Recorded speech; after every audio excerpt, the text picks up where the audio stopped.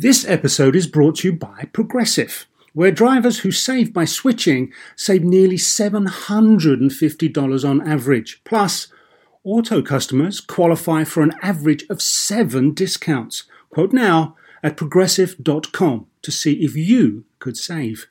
Progressive Casualty Insurance Company and affiliates, national average 12-month savings of $744 by new customers surveyed who saved with Progressive between June 2022 and May 2023. Potential savings will vary. Discounts not available in all states and situations. So why do you want to learn a new language? I'll tell you why. Because ¿dónde está el baño can be a very important question at times. You know, Rosetta Stone is the most trusted language learning program, available on desktop or as an app. Fast-track your language acquisition with immersive lessons designed to teach you to pick up languages in a natural way.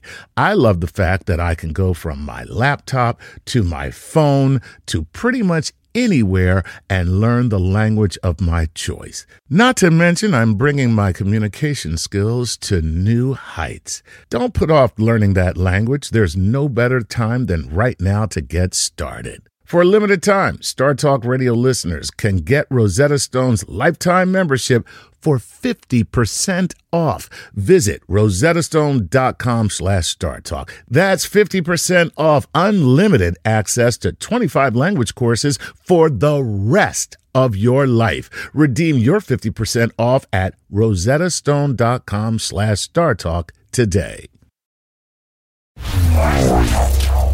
Welcome to Star Talk, your place in the universe where science and pop culture collide. Star Talk begins right now.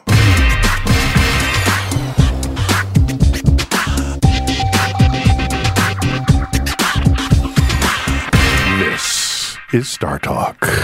Chuck, you like my James Earl Jones imitation? I like it. You know, I taught him everything he knows. This is what he told me. I just got off the phone with him. He was like, how's Neil? You know, he taught me everything. I know. I got Chuck Nice in studio with me. Chuck, always good to have you. Good to be here. Thanks for doing this. We've got one of my favorite people in the world. There's a friend and colleague, Carolyn Porco. Okay. And I call her Madam Saturn because she's head of NASA's imaging team for the Cassini mission to Saturn. Wow. And so she's in all the beautiful images you ever seen of Saturn in the last 10 years, they came out of her lab. Nice. I know. How could you not do it? And so, you know, Cassini mission was launched in 1997, and Saturn is a long way away. It took 7 years to get there. Wow.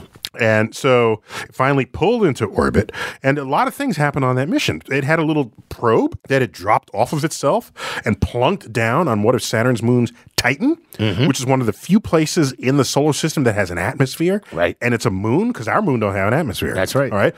Titan's got an atmosphere.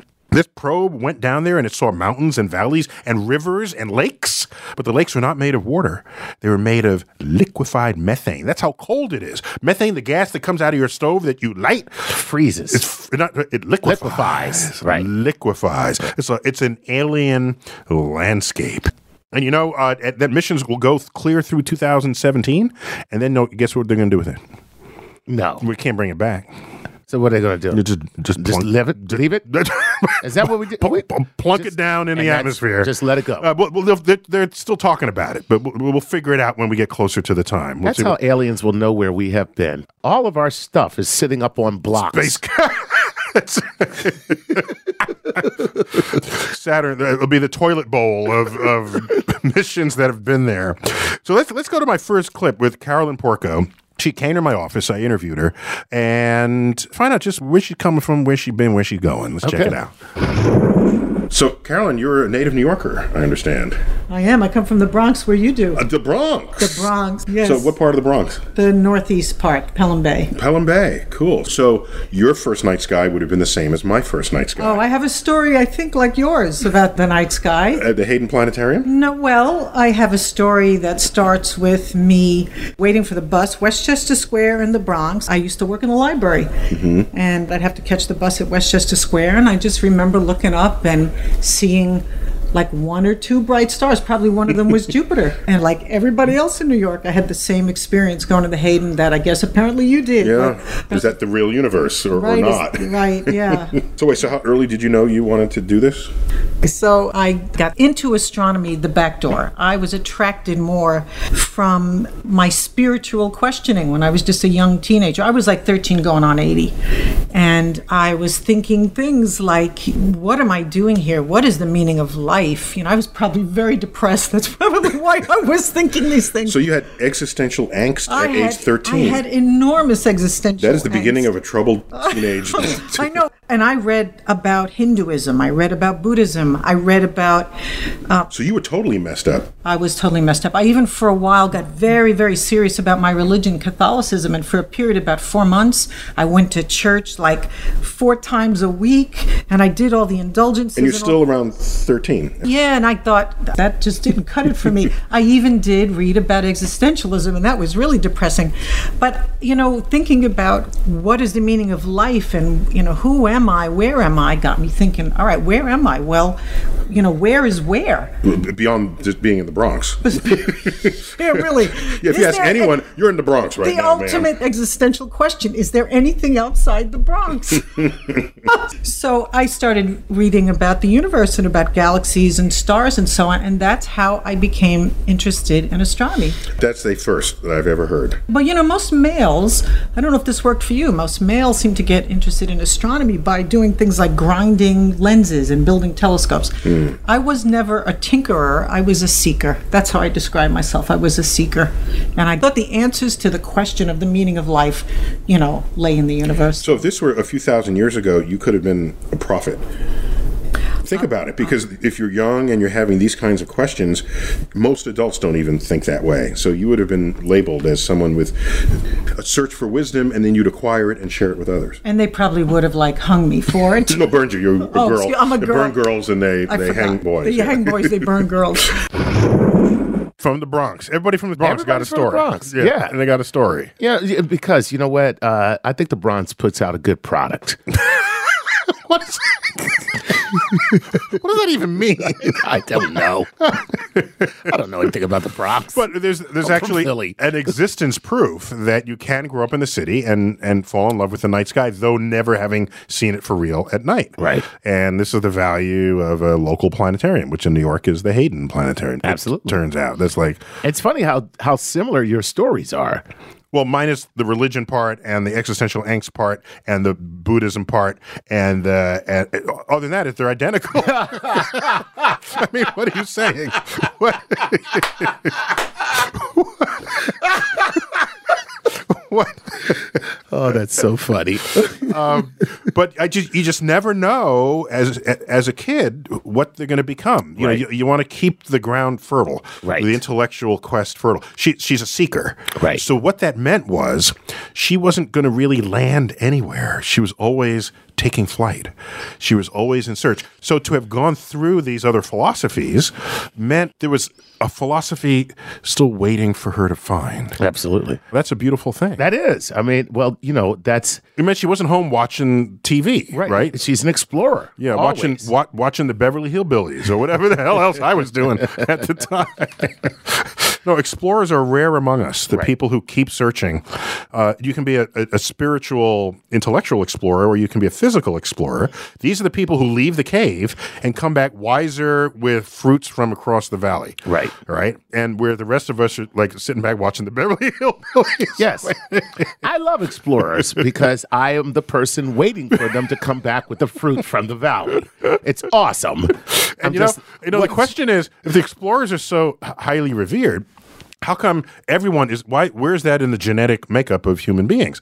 How come everyone isn't an explorer? Right. Well, you know why? Why? Because everyone who's not an explorer is back in the cave. That's true.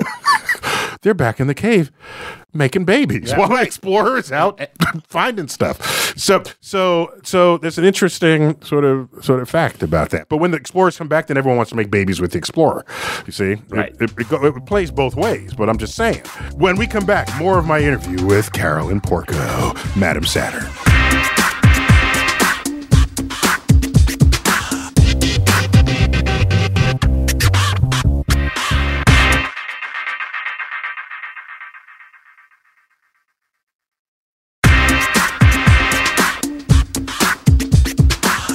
Welcome back to Star Talk. I'm Neil deGrasse Tyson, co-host Chuck Nice in the house. Yes, sir. Tweeting at Chuck Nice Comic. Yes, sir. I follow you. I follow you, too. I laugh most of the time. Most. I'm just kidding. No. Chuck, you got about a 280 batting average. That's fine. Not bad. So we're featuring my interview with my friend and colleague, Carolyn Porco, who is probably one of the world's experts on Saturn and what Saturn looks like and how Saturn behaves, because she was head of the NASA imaging team for Cassini, which is still there, still in orbit around Saturn. Cool. Rocking the boat. Oh, my gosh. And have you seen some of these jokes? After the Beyonce song came out, if you want it, you got to put a ring on it. Right.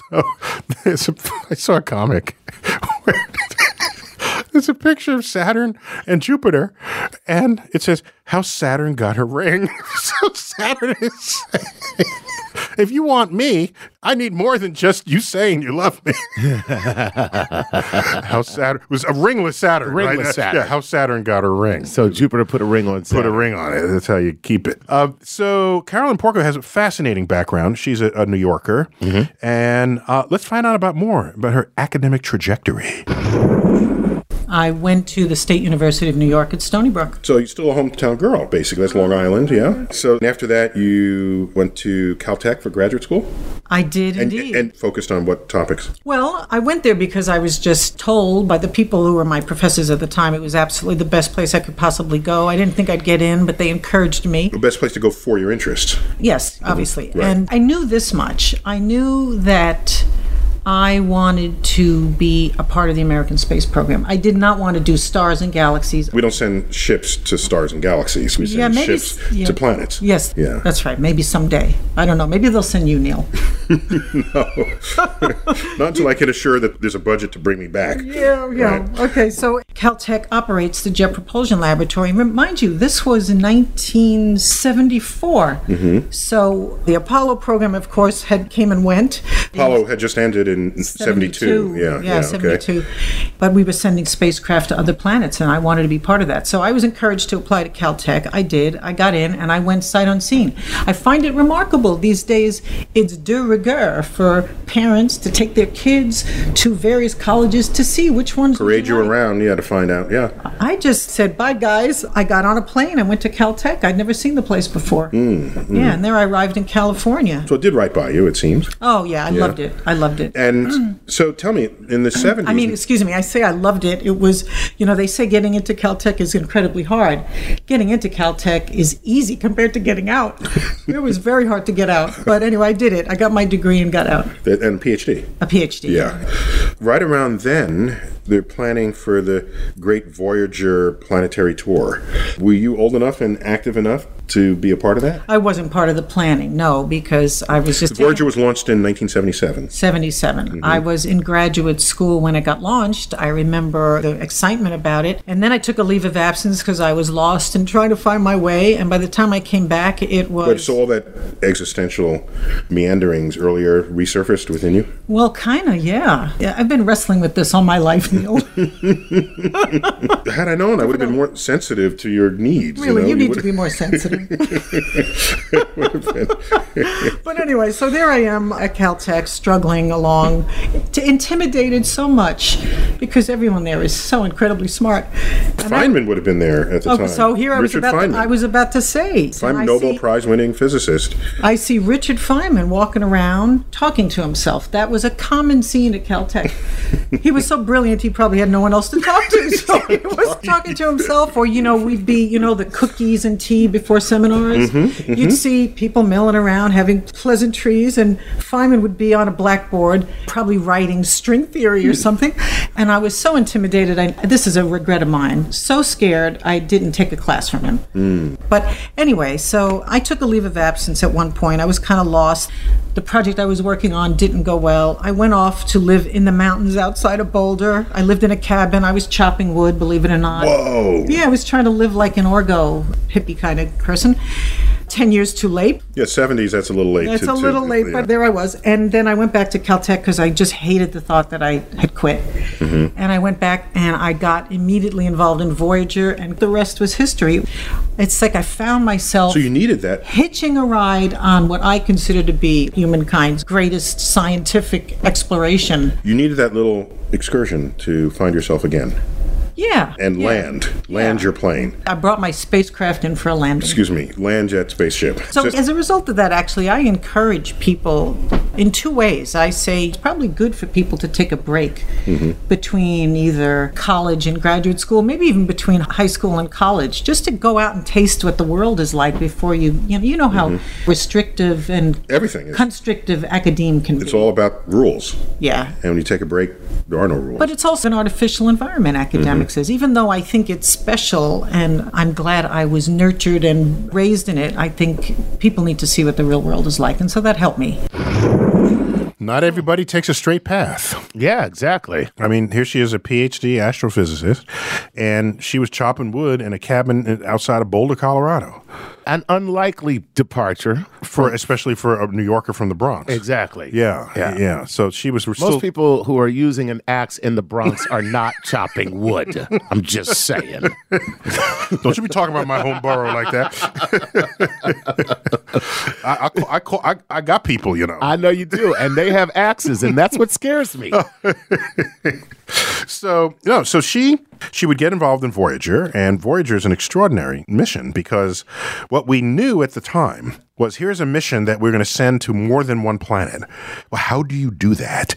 Because the planets are in different parts scattered around the galaxy. Right. But we were able to, my planetary brethren at the time, were able to calculate a trajectory for that spacecraft that could get gravity assists from one planet to another and visit most of the planets in the solar system by doing so without using any extra fuel. So when you say gravity assist, is that like a slingshot effect? What I mean is, if you tried to go from planet to planet at will, that takes fuel. Right. And this is just it's a radio transmitting antenna and some scientific experiments. There's no engine pack on this thing. It's got some adjustment fuel, but that's about it. Okay. Once this thing is set into motion, it is a ballistic particle in the solar system. And what you want to do is aim it right so that it could slingshot around one planet, come out in a direction where the next planet is. Right. And then slingshot around that planet and go to the third planet and the fourth planet. It's like planetary pinball. Planetary billiards. Nice. It's like a 4-cushion pool shot. Yeah. No, it was nice. It was sweet. It was sweet. It was Newton's laws of motion and gravity just rocking it. And so it's like a slingshot effect.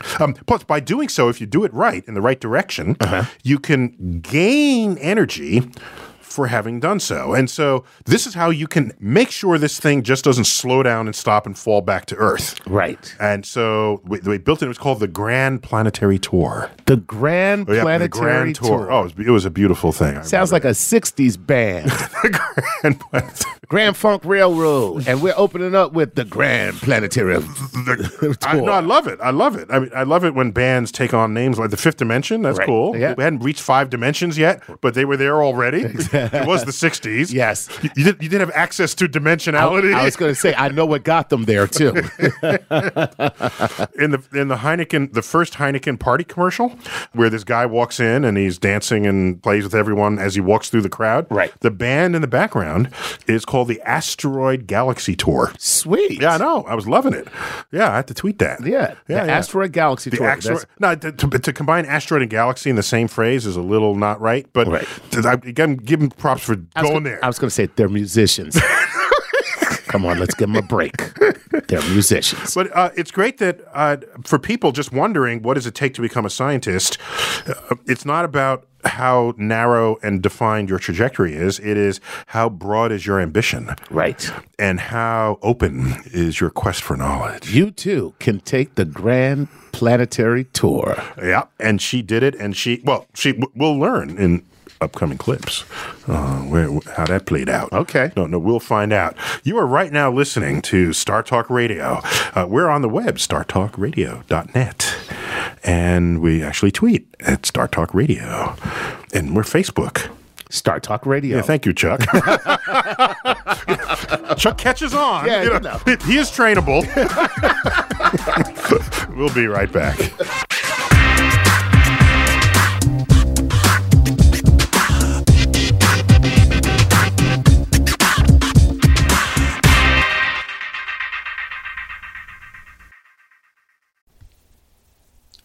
This podcast is supported by FedEx. Dear small and medium businesses, no one wants happy customers more than you do. So you need a business partner just like you, like FedEx, who understands your passion for serving your customers because they have the same commitment towards you. That's why FedEx offers you picture proof of delivery, packageless and paperless returns, as well as weekend home delivery to 98% of the US on Saturday and 50% on Sunday. See the FedEx service guide for delivery information. What's more, FedEx Ground is faster to more locations than UPS Ground. Trust FedEx for timely deliveries. See what FedEx can do for your business. Absolutely, positively FedEx. Whether you're a family vacation traveler, business tripper, or long weekend adventurer, Choice Hotels has a stay for any you. And that's good, because there are a lot of me's. Choice Hotels has over 7,400 locations and 22 brands, including Comfort Hotels, Radisson Hotels, and Cambria Hotels. Get the best value for your money when you book with Choice Hotels. Cambria Hotels feature locally inspired hotel bars with specialty cocktails and downtown locations in the center of it all. Hey, that's me. Radisson Hotels have flexible workspaces to get the most of your business travel and on-site restaurants. That's me too. And at Comfort Hotels, you'll enjoy free hot breakfast with fresh waffles, great pools for the entire family, and spacious rooms. Hey, that's me too. I guess I'm just going to have to stay at all of them. Choice Hotels has a stay for any you. Book direct at choicehotels.com, where travel comes true. Hey, remember when we did that show about the science of the golf swing? Well, let's take that to the next level. And that's because PXG has developed the Black Ops driver so golfers don't have to sacrifice distance for forgiveness. And the science proves it. PXG Black Ops driver is a breakthrough in driver technology. It's a complete and total victory in golf club engineering, unlike anything you've ever seen before. Black Ops drivers are adjustable to deliver a combined MOI of 10,000 plus for unreal forgiveness. Now that's ridiculously high. The higher the MOI, the more forgiving the club will play. So you don't have to square the ball perfectly for it to go straight and get distance. Add PXG's new advanced material phase technology, and you get incredible ball speed that pushes the distance to the absolute limits. More forgiveness, more distance, no sacrifices.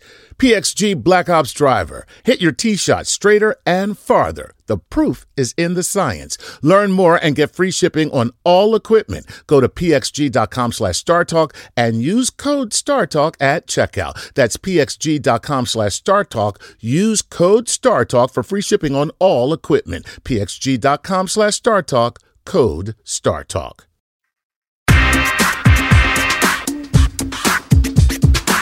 We are back on Star Talk Radio. Chuck Nice across the table from me. Yes, sir. We're in Argo Sound Studios in New York City. Yes, we are. Yeah, that's cool. We got a lot of smiles through the window. That's fine. We've got my interview with Carolyn Porco. She's a fellow astrophysicist, planetary scientist. We're finding what made her tick. Yeah. Because she's delivering us images of Saturn as head of the Cassini Imaging team. And in her life's trajectory, we find out some of the people who had an influence on her, which includes Carl Sagan. Shocker. So I think that sometimes I think everybody's got a Carl Sagan. I have a Carl Sagan story. Yes, you do. Everybody's got a Carl Sagan story. Yeah, well, you know, he was a very influential He's an influential guy. That's kind of what it's all about. Let's find out what her Carl Sagan story is all about. I was immediately drawn to Carl Sagan's shtick, if you will. Let me hear you say billions and billions.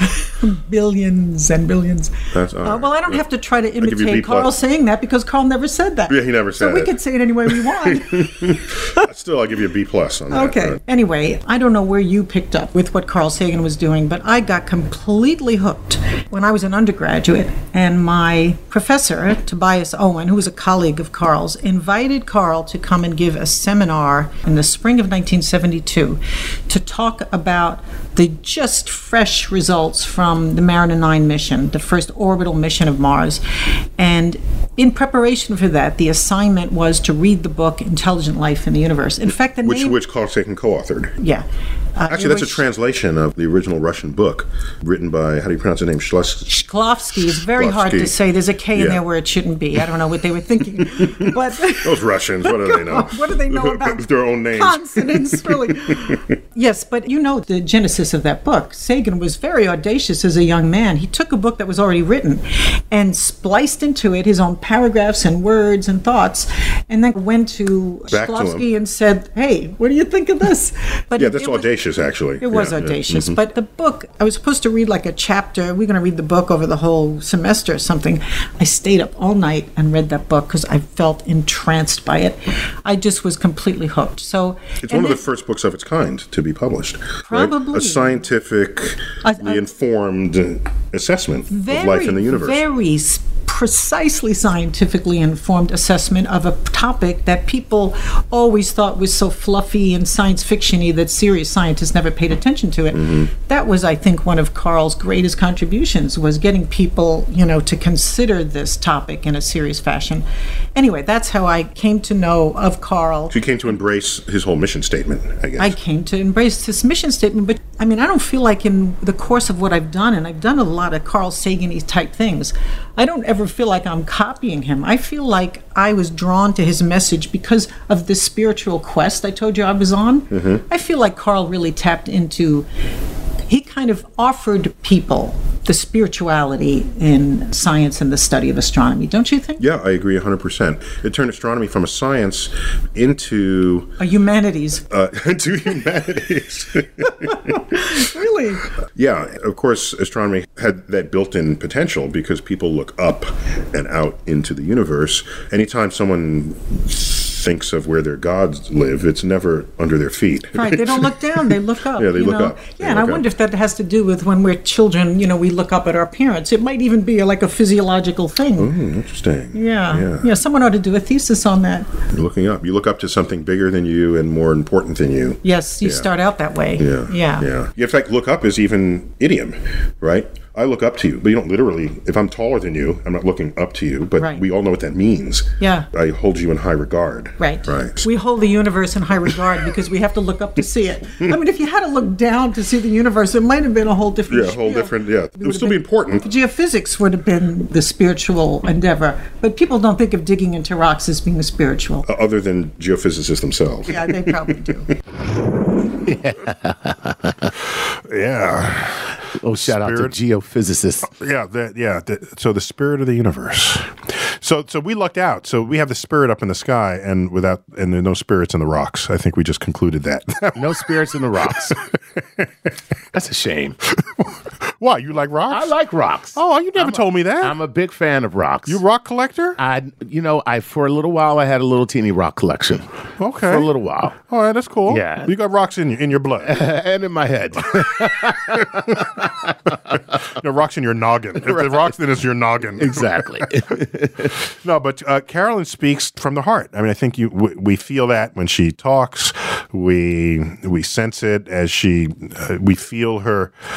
She still has a childlike enthusiasm. Absolutely. For what she's talking about. Very passionate and enthusiastic. And you put 3 parts that and 4 parts Carl Sagan, or 2 parts one, 3 parts the other. You got a whole. You have you have the person who would be heir apparent to going to the most majestic planet and telling everyone about it. Nice. In a spiritual way. Look at you waxing poetic about Carolyn. Very cool. Do you know Saturn is mostly gas, and its density is less than that of water, so that it would actually float? So wait a minute. We got to go. Oh, When we come back. All right. More of Star Talk Radio in a moment.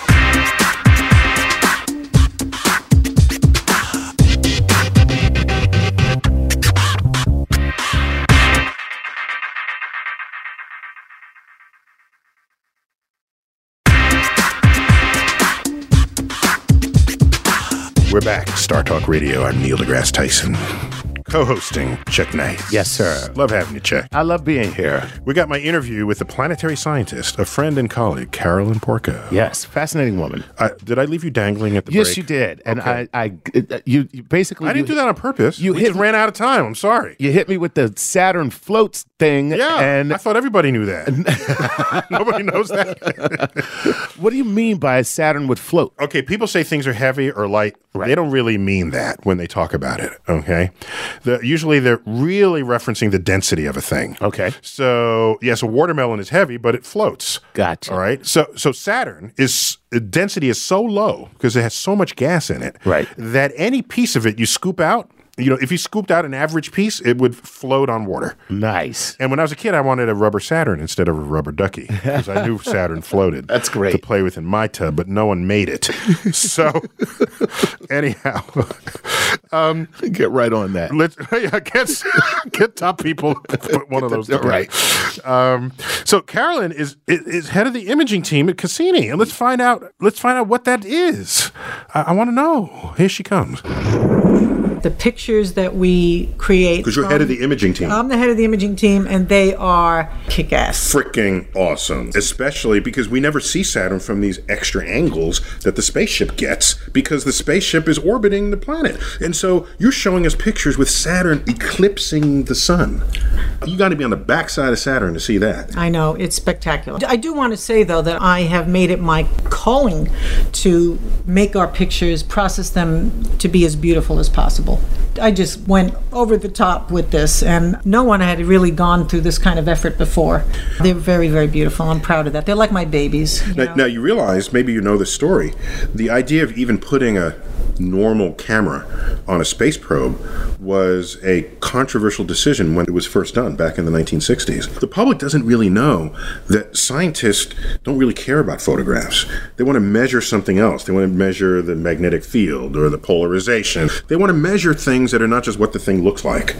So now you've raised this to high art, right? Yes, I have. But a camera is just a telescope with a two-dimensional array of detectors. The detectors gather scientific information. Just the fact that we can composite it into a beautiful picture does not undermine the scientific utility of the information collected in that picture.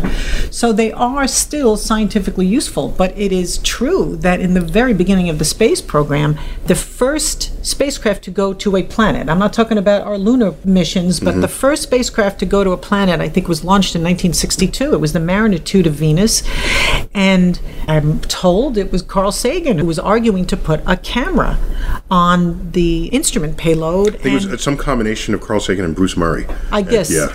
I'm hearing now that Bruce Murray played a role in this too. A former head of the Jet Propulsion Labs. And a professor, former professor of mine. Of geology. At Caltech, yeah. And they, I guess, were arguing for the camera, and the other people, the opposing side won. There was no camera on Mariner 2, but on every mission since. They put the idea on the table to be reckoned with on later missions. Right, and the people who opposed it were just, in the end, shown to be ridiculous. They head up their butt. They thought images were for kids, and it turned out that they have collected some of the most scientifically useful information. Images. Yeah. It turns out to have been that way. I did my thesis basically on dynamics by measuring the positions of rings and so on in images. Wow. There you have it. Who would, it's so weird that people would think that imaging Of another planet after you spent money to get there. Right. Is not a good thing. Like, it's like going on vacation without a camera. Who would, hey, let's go to Paris. Hey, did you bring any pictures? Who the hell needs pictures? The hell do you mean they'll have pictures? I went to Paris. You know? I'll just tell people about it. So there's a skeletal-looking structure that's kind of needle-like, and it's beautiful. You should see it. That's ridiculous. Yeah. So I mean, every mission has had it since then. So Right. so we're good. There's a similar sort of parallel point. The Planetary Society, which is an organization founded by Carl Sagan and others, now headed by Bill Nye, by the way. The Planetary Society wanted to put a microphone on one of the missions to Mars. So Mars has blowing winds. You'd be able to hear what's going on. And there's been resistance to that. Oh, God. Yeah. Yeah. But these are extending our senses to another place. Right. I mean, why not? Why not? I mean, that's great. Like I said, the people had their head up their butt, but she said, "Oh, they just weren't there." I mean, she was way more polite about it. Yeah. than I think you were right. Head up the butt.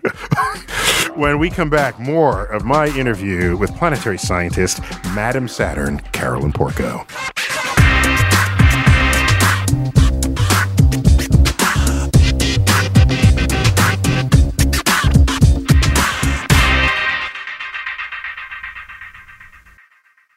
This is a big year. The Ohio Lottery's golden anniversary. 50 years of excitement, of growing jackpots and crossed fingers. 50 years of funding for schools, of changed lives and brightened days.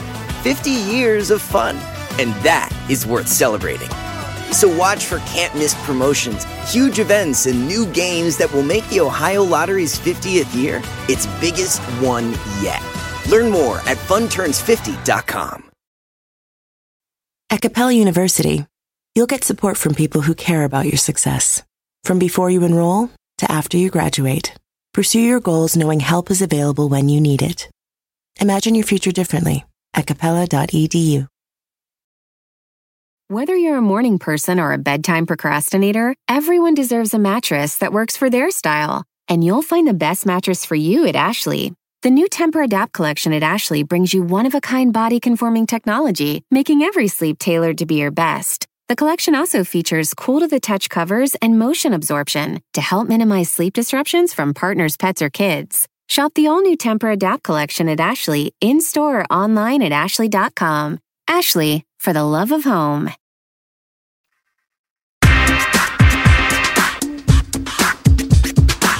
Welcome back to Star Talk Radio. I'm Neil deGrasse Tyson. Chuck Nice with me in studio here in New York City. Yes, sir.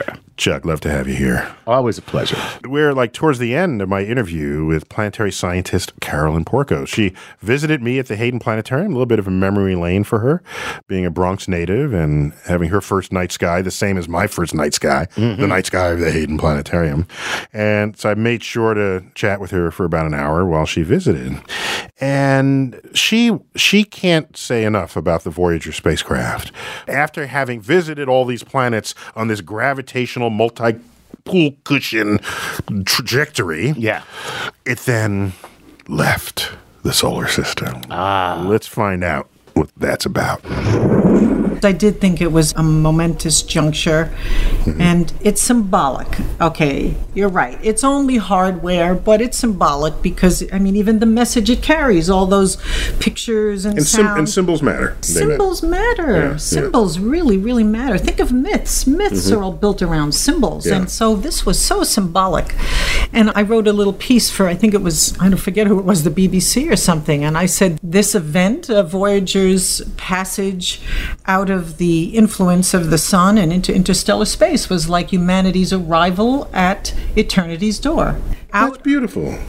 That's beautiful, because I kept thinking it was humanity just walking out the front door. You're not into the symbolism of it? Well, I am. I just thinking as creatively about it as you were. And so it was justifiably then a page one story with the New York Times. Oh, of course. What really brings people along in understanding or at least appreciating what scientists do, the work that scientists do in teasing out the workings of nature, which is kind of like their fundamental job. And Carl knew this. He intuitively knew this, is to make them appreciate the symbolism in what scientists do and also the spiritual nourishment that it provides. Well, so it means you have to embrace the fact that as you learn something new about the universe, you are enlightened in ways that go beyond just intellectual.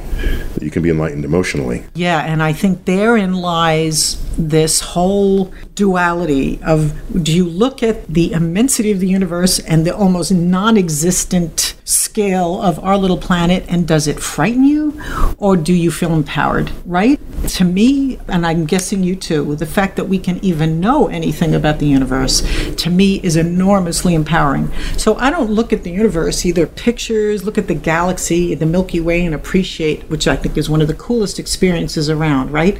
Looking at the Milky Way. Let the listening audience know that she's gesturing with her hands upward and outward to the sky. Okay, go. Let the listening audience know that I'm an Italian American and I can't talk without my hands. Okay. So to look at the Milky Way and appreciate that you're looking edge on to a disk that's enormous, that kind of thing, right? I mean, to me, it's empowering to know that. But so many people seem to say, oh, but I feel so insignificant. And I think science is completely empowering. So have you ever thought of starting a cult? You mean I'm not a cult already? Yeah, if you keep this up, a cult is going to come out of you. All the people who do feel lonely, small, you give them the universe. That there's the Carolyn Porco cult. Do you know that conference that both of us were at, the Beyond Belief conference, where I said you ought to be the first reverend of our Church of Science? Okay. That was 2006 on the campus of University of California, San Diego. The Salk Institute. Yeah, the Salk Institute. Right. And I said that to the audience. I said that I thought you should be the first reverend of the Church of Science.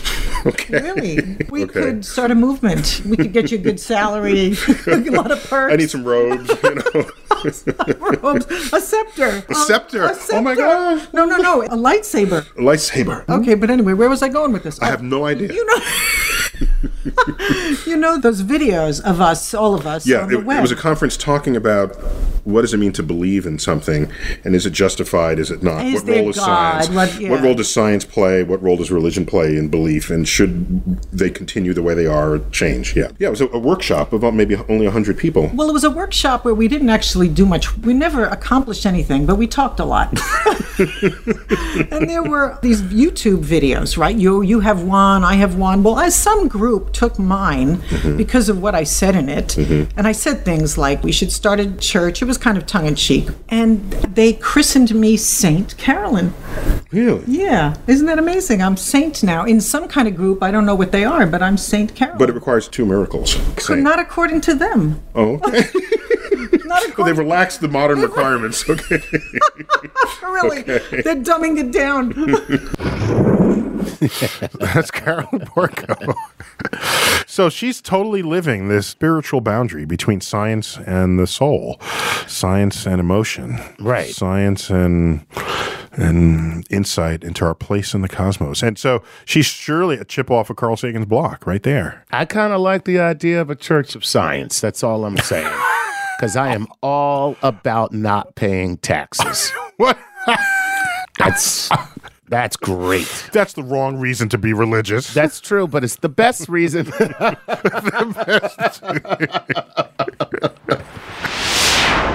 Hey, Chuck Nice here. You're listening to Star Talk. And when we come back, Neil and I return for our final segment to answer your cosmic queries about the universe. See ya in a minute.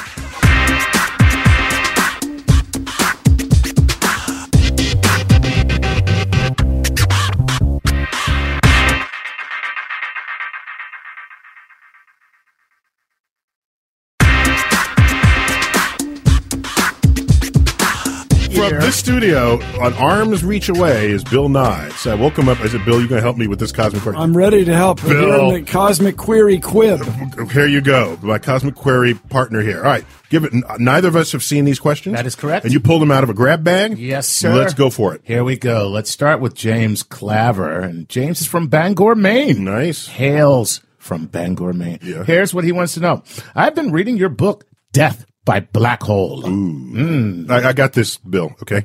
That's where you get spaghettified. Yeah, that's one of them. Okay. Nothing like Death by Chocolate. You mentioned that scientists knew there were holes in the periodic table well before they were discovered. I'm just wondering how they knew. maybe a brief history on how they were originally organized.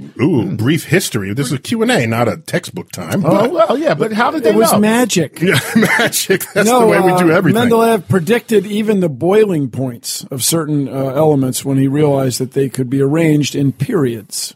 Yeah, so the periodic table of elements, you have you have a satchel of elements. Okay. Some of which were discovered by alchemists and others who cared about this sort of thing in the day. Right. All right. And then you find out these elements all combine and make molecules with the same other families of elements. So what they have in common is that they make molecules with the same other sets of atoms.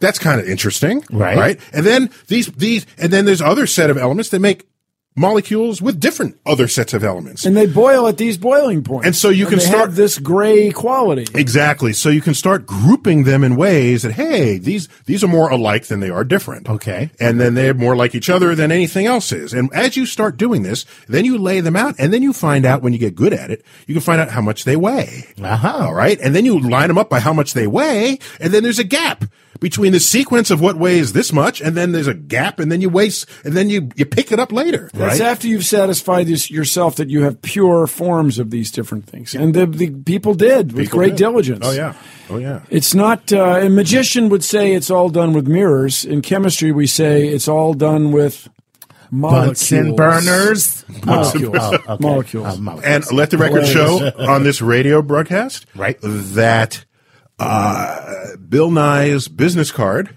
has on its back a periodic table of elements. Very cool. And I put hydrogen off on its own. Ooh, so he's, as you may know, because if you talk to a normal person like Mendeleev, a chemist, he'll tell you hydrogen donates a proton. It's cool. It's like an acid. If you talk to a crazy person like an astrophysicist, hydrogen's like a metal. It like behaves with metallic. Deep down near the center of Jupiter. Okay. Hydrogen is under such high pressure that its properties change, and hydrogen behaves as a metal, not as a gas. And we're going to investigate that in 2016 with the Juno spacecraft. Ooh, nice. And Juno is not an acronym. It was Jupiter's wife. They just named it like crazy. What happened with those guys? Yeah, and by the way, with hydrogen acting as a metal, it can actually conduct electricity. And when you have electrically conducting materials in the center of your planet, you have a magnetic field. Yeah, you do. Look at that. Oh, intense. This is Intense. awesome. Snap. James, you got way more than you bargained for, mister, with that question. That's what happens when you bring Bill Nye into the picture. Fantastic. Okay. All right, what else you got? All right, let's move on. All right, here we go. This one is from Chris, who came to us through our very own website, startalk.net. And Chris would like to know. Nice plug, Chuck. Yeah, there you go. Hey. You like that, huh? So Chris would like to know, why does the model of an atom seem so similar to the model of a solar system? Planets orbiting a sun and electrons orbiting a nucleus. Ooh. What is it? Tell me, man. I think when Niels Bohr was thinking about it, that's what he was thinking. He was wait. Just to be clarified, Niels Bohr is not a comment on my whether I'm charming. It's an actual physicist, a Danish physicist, spelled different, from 100 years ago. Right. Go, Bill. Well, and then that was what he had in his head. But now, when you look at the orbits of electrons, they're not. We use an adjectival form, orbital. Right. They don't quite resemble the orbits of planets around the sun. Okay. But in the day, people imagined right? that we have planets orbiting a sun, right? And then you look in the atom and you have electrons orbiting in the nucleus. Right. Then what's inside the nucleus? And they were imagining orbits all the way down, but no. But the big insight where they are similar is that if you imagine a sphere enclosed by the Earth's orbit around the sun, it's mostly empty. And so if you imagine a sphere of an electron orbiting a nucleus, it's mostly empty. And you start shooting neutrons or protons in the nuclei of atoms, and most of them go whew, right on through. They don't hit anything. They don't hit anything. Yeah, so most of the universe. Most of space is empty. Most of the universe, large and small, is made of nothing. Is made of nothing. I know the feeling. God. Next one. All right, let's keep on moving on. That was very good. Thank you, Chris, for that question. All right, here's what Gene wants to know. Gene says... Where are they from? This is also from StarTalk.net. Okay. Okay, and Gene would like to... And Gene does not tell us where he hails from. Thank you. Okay. Gene says, when looking for a Goldilocks planet, Is there a cutoff for its mass? If it's too massive, we'd be crushed by the gravity. But how many newtons can us humans, or we humans, endure? I'm ready to start doing extra push-ups if that helps. Oh, that's cute. Look at that. Did you see what Gene just did there? Bill, what's the highest G's that a fighter pilot can take? Well, the guy I was with could take 7 for 7 a few Gs, moments, yeah. for a few moments. And they can probably sustain 3, maybe? Yeah, 3. These are the for a same. while. This is essentially what it would be like to be on a heavier planet, a planet where you are heavier. I mean, when Just I got due to the gravity. Not while you are heavier on the same planet. That's different. That's just getting fat, right? We're talking about yourself going to a planet that is heavy. It's the same calculation of G-forces. So about 3 Gs, you can sustain that? Yeah. Oh, boy, that seems like a lot. It feels like a lot. Like 1.5. Stuff starts sagging real quick. Yeah, when we started doing loops, I say we, my buddy, Navy pilot, when we started doing that, you can't keep your jaw closed. And the oxygen mask pulls away from your face. It's very cool. That sounds wow. It's very cool. Okay. And, guys like us, we talk all the time. Right, and even I couldn't keep my jaw So you can have closed. Goldilocks planets, but if you want to think about humans living on them, that's another thing. You know who doesn't care a rat's ass about gravity? Bacteria. Their lives thrive within the surface tension of the fluids in which they're embedded. And the relationship and the role of gravity in the life of a bacterium is negligible. And if you live really deep in the ocean, water's almost incompressible, and you just live your life. There is some evidence, if you got all the way down, that your proteins flatten out and they can't hold their shape. That would be bad. Yeah, well, there's no living things all the way down. There's something to think about. It's astrobiology. We're coming up on 4 minutes. We got to do lightning round. Chuck. Yes, let's do it. Okay. All right. Testing the bell. There it is. Go. Okay, let's get to as many as we can. Okay, so no name for this one, and here it is. What is a planet's eccentricity, and why is it important in finding a planet that's habitable for humans? How much could we deviate from the Earth's eccentricity? Ooh, so we are 3% closer to the sun in the winter than we are in the northern hemisphere. Hemisphere winter. Yeah. Okay. And so we have some eccentricity in our own planet. All right. If the eccentricity gets severe, you'll spend time very close to your host star and very far away. Right. The temperatures can reach extremes, and civilization was founded on the stability of climate, not on extremes of Once climate. again, we're just going from the one datum we have. Who knows? There could be some extremely eccentric orbit out there, and they think we're weird. Well, yeah, maybe they're happy with high variations and things. I can tell you, who doesn't care about eccentricity? What? Anything that lives deep down under Earth. Right, because they don't experience any of that climate change that's going on its surface. Troglodytes. Next. Boom. It's that simple. There Bada you bing. have it. Okay. This is Joshua Callis, and he says, on the idea that there are more special dimensions than 3, why don't we bump into invisible objects in the 4th dimension? If you can pick up a flat lander, why can't we be hit by it? For example, a 4D asteroid from an axis we didn't see coming. 2 things. We do have a 4th dimension. It's time. The second thing is maybe that's not how it works. Okay. Maybe a 4th dimensional asteroid isn't a real thing that we actually really have. Okay. But asteroid deflection is a 4-dimensional problem. Take it, Neil. All right, so that's an engineer telling you what the practicality is. Right. Let me get dimension on your ass. All right. So here's the thing: if you're in a higher dimension, okay, you never actually have to intersect the lower dimension. That's the point. Boom. That's it. Because they're existing on different planes. It's you never even have to go there. Is my right. point. Exactly. So, and if you do, it could look mysterious, like particles popping in and out of existence, which is just what we see in quantum physics. It may be that the weirdest stuff in physics are higher dimensions manifesting themselves through our measly three spatial dimensions in one time dimension. Well, there you go, Joshua. Neil just got dimension on your ass. All right, let's keep going. Go. This is from Anton Press. And Anton wants to know if the concept of the multiverse, a lot of people are interested in this stuff, would be possible for us to see or physically interact. Why don't we ever physically interact in 2D? So he's saying we know that there's 3D. why don't we ever interact in 2D? Does that make any sense? Is that evidence that there aren't multiverses, or is that means that they're so extraordinary and different and far away that we never detect them? When the multiverse is in a higher dimension, and you can have expanding, I'm contracting sorry, things. audience, you can't see the waving hands. It's fantastic. Hands are waving. Neil. Okay. So when you're in higher dimensions, right, you can expand in higher dimensions without ever caring what the lower dimensions are doing. This is my point. So there you have it. Yeah, what's wrong with Anton?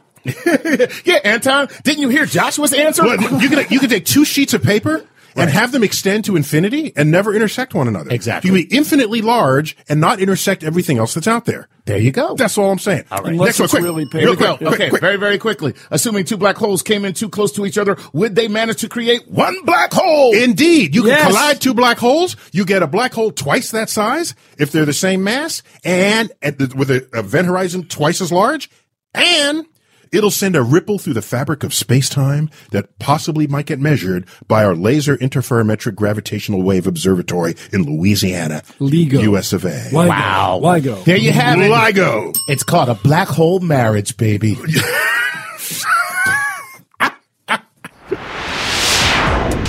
Thanks for listening to Star Talk Radio. I hope you enjoyed this episode. Many thanks to our comedian, our guest, our experts, and I've been your host, Neil deGrasse Tyson. Until next time, I bid you to keep looking up.